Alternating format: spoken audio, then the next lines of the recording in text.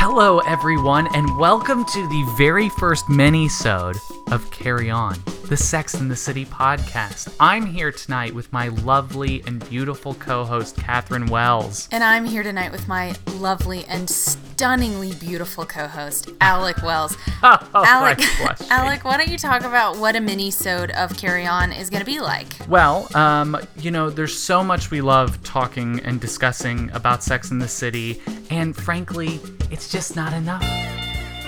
I've heard people say that too much of anything is not good for you, baby. But I don't know about that. I found something here, Catherine. What'd you find? Article from bustle.com, and I think it's appropriate for our first mini-sode. 9 frustrating things you only notice about Sex and the City when you re-watch it, as we're doing now. Shit. The first one says, despite varying levels of prude, Carrie and Charlotte both went through a fair amount of D.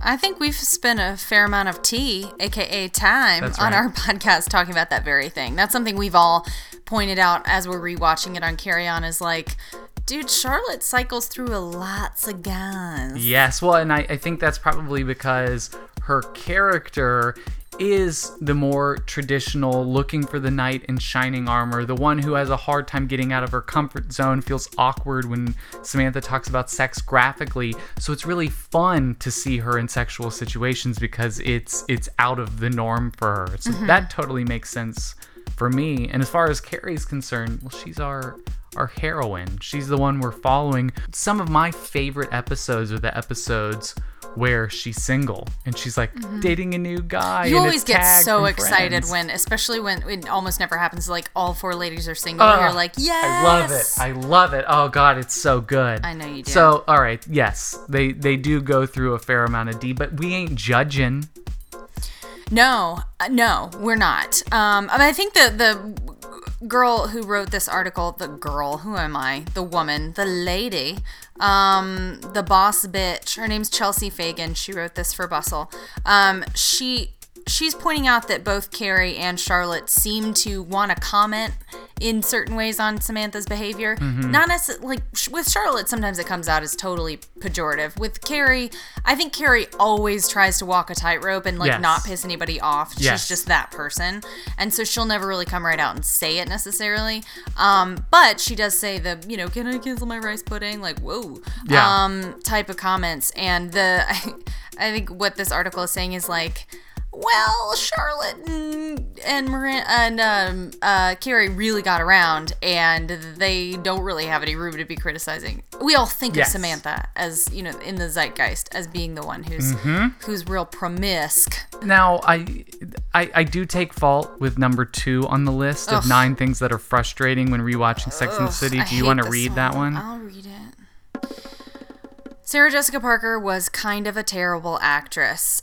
I don't. Let me read what she says. Okay. She says, I don't know why this wasn't a bigger deal, but SJP was pretty bad at acting. Her fake crying and screaming were some of the most cringeworthy, I can't even look at the screen moments in the whole show. And this is the show that contains Samantha's sex puns. Seriously, go back and watch the episode where Big has a heart problem. She, quote, bursts into tears like 7 times in that episode, and each time it's like watching a particularly hammy audition for the role of Juliet in a middle school Shakespeare production. This is made all the more insulting, of course, by the fact that her co-star was someone as talented and nuanced as Cynthia Nixon. I think it goes without saying, but I'm gonna say it. Yes, that please. I completely disagree with it. Completely disagree. Like, just to take the example, she talks about the big heart problem, Carrie bursting into tears thing.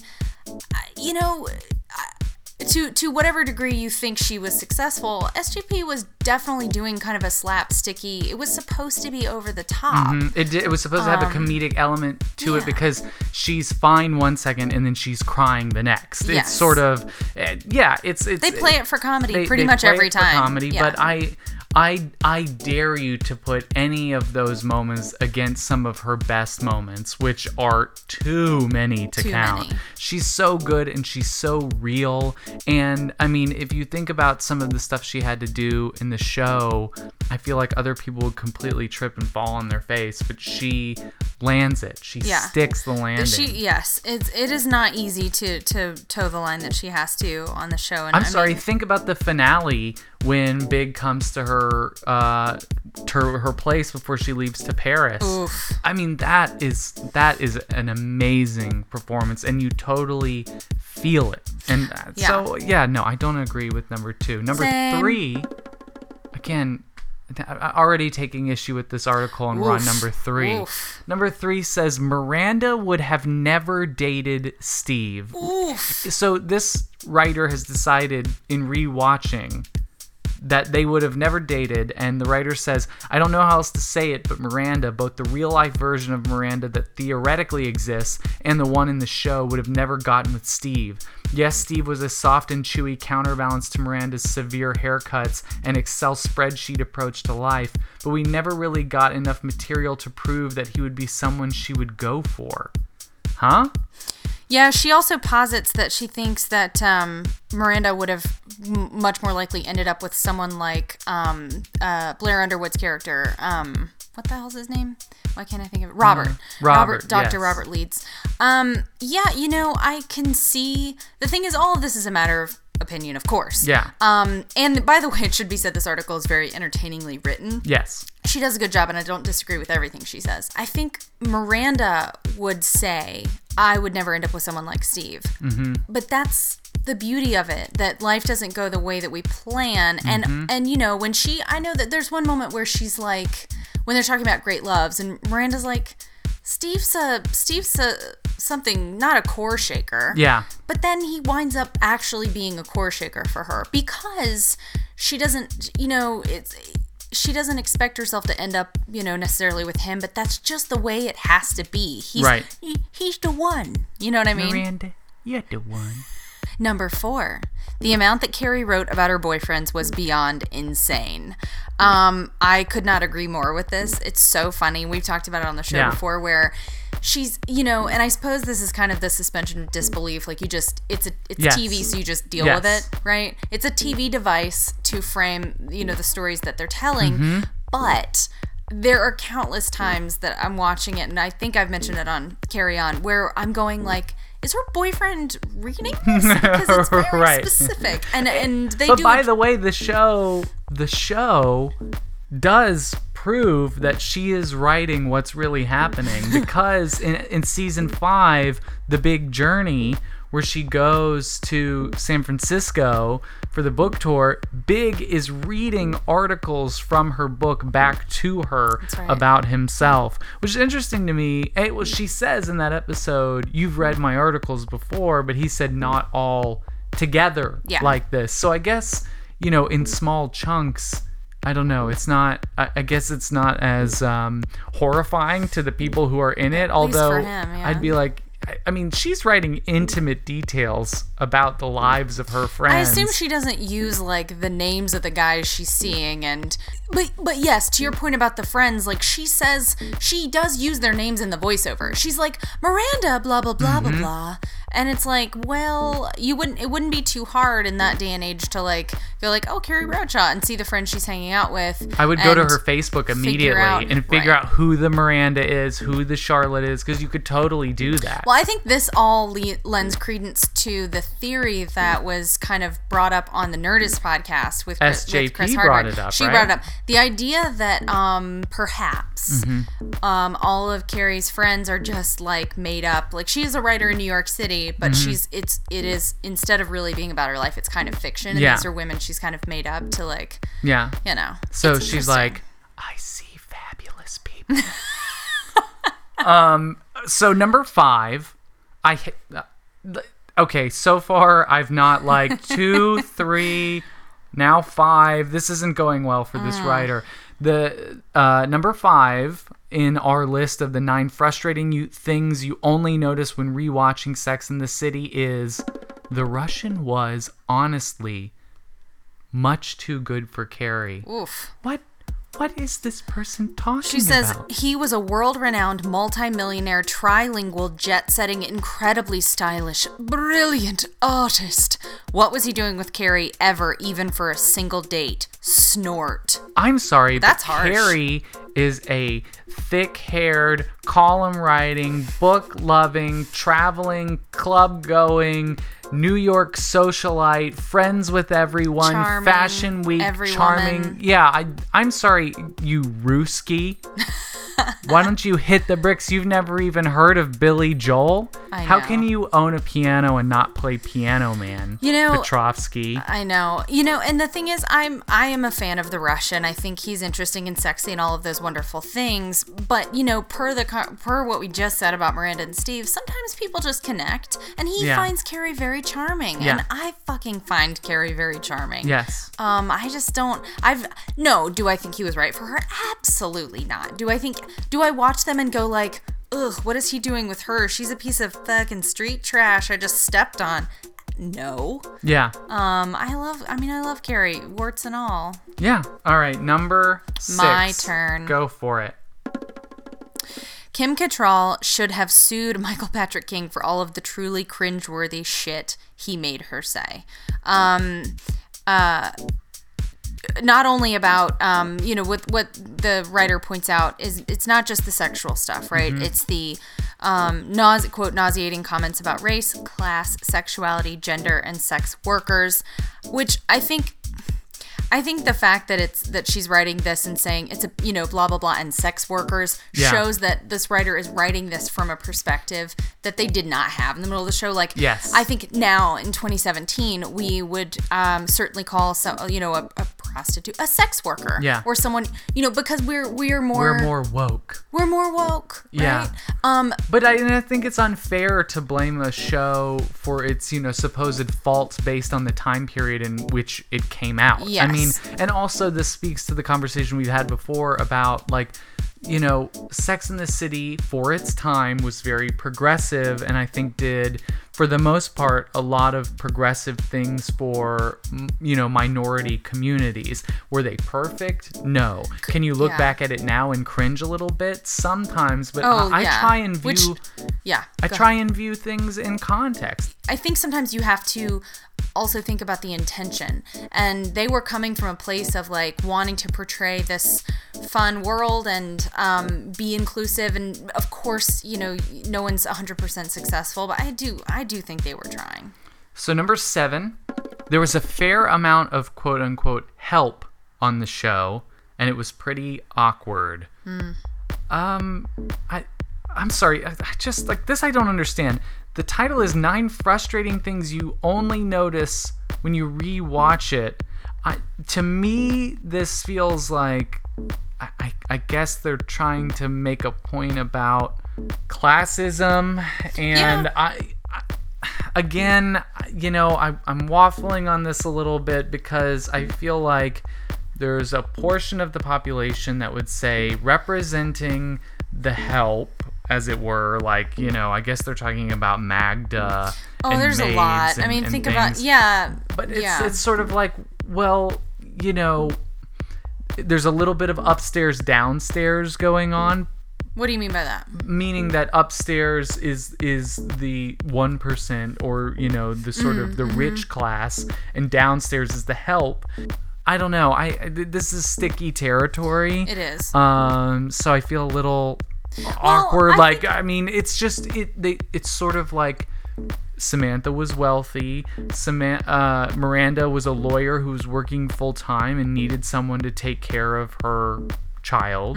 The second movie gets a little uncomfortable. Well, look, this is the world they're operating in on the show, right? And she mentions in this article when Samantha dates that guy who has the Thai live-in housekeeper person who's very problematically like caricature. Yeah. Okay.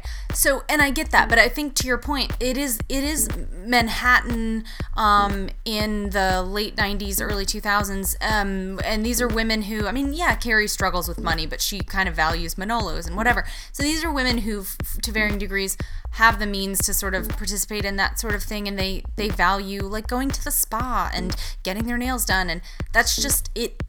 For better or for worse, the show is known for, its great characters and compelling storylines, and also kind of the excess of like Manhattan and fashion, and that's just what the show. And those people, those help, quote unquote help positions, are drift in and out. Certainly, Sex and the City could have been more inclusive, race-wise and otherwise, and we still deal with shows being criticized for that stuff today, even like Girls, and that is a problem, and will be a problem for probably still a long time. Yes. Unfortunately. Yes. It is interesting that that's a line item on this list, though. All right, read me the next one. Okay, here we go. Number 8. Carrie honestly probably subsidized her income by going on dates with dudes she wasn't that into. What she means by subsidizing her income is like, I'll just read it. She says, she's not fooling anyone with her rent-controlled apartment. We've all been in the, quote, I'm going to go out with some lame from OkCupid so that I can eat at a restaurant, a luxury I have not experienced in a while phase. Carrie just happened to live in it well into her late 30s. I mean, I haven't gone through that phase. That's just not my... I'm also going to go ahead and disagree with this one completely. I'm sort of regretting that I even brought this article to the table, because I just feel like a lot of this is it's not accurate to me. I don't think of Carrie as... Carrie bought Vogue instead of buying dinner for herself. I don't see her as the type, and you know what, for all of Carrie's faults, I think she's a genuine person, and sort of going out with a dude just to get a dinner does not feel in line with her character and what we've established as her character to me. So I'm sorry, Chelsea. As many times as I've watched this, I've never thought she's subsidizing her income going out on dates with the jazz man who's super cute, or the comic guy. She wasn't trying to get dinner from him. No, she wasn't. Think about and she was trying to justify dating this guy who's still living with his parents to Samantha. Yeah. Think about the date she goes on, like the pre-burger date, where she goes out with this guy, and he's clearly very, very nervous because he's on a first date with a person he really likes. She is so generous to him when he's getting he's falling over with birds all over his head. I agree. I give Carrie a little more credit. Look, not that there's anything wrong with enjoying a dinner and what I don't know. This is a world I don't know, because I've never done that dating, freewheeling in the world thing. And I'm sure there was probably a time or two where she was like, I'd love to go to that place because I've never been there before. I'm not really that into this guy, but whatever. You say that, but you did marry me to get on my AAA membership. I did. All right, look. I've been pretty unhappy with this article so far, but maybe the final one will make me feel better about it. Optimistic? Number 9. Aiden was kind of overrated. Fuck you, article. Alec, do you need me to fan you? I can't believe this fucking article. Aiden was overrated. Let's see what this idiot has to say. Let's get into it. Let's deep dive. Perhaps the biggest Sex and the City mythology of all is the persistent idea that Aiden was somehow this great guy that Carrie should have ended up with. And no. I know that we all loved him because he was tall and good looking in a boring way. If you could see Alec's face right now.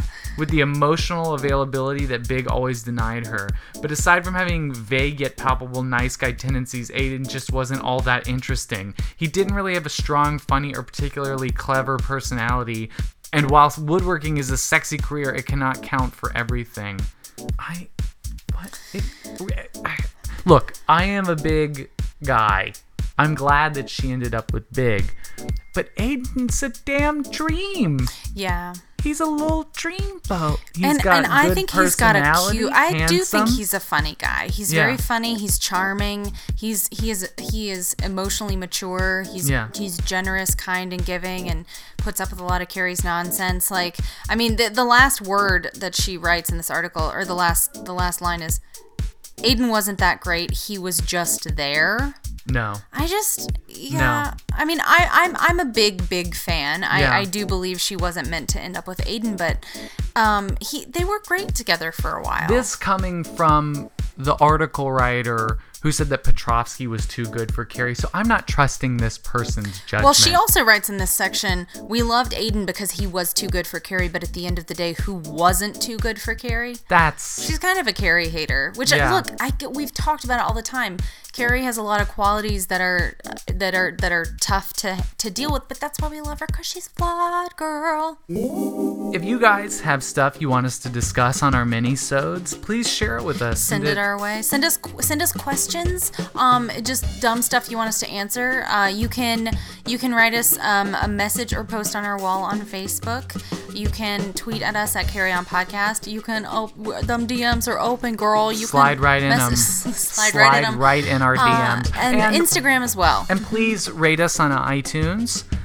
We love getting feedback, and review. we'll read it on air. And until then, Carry on.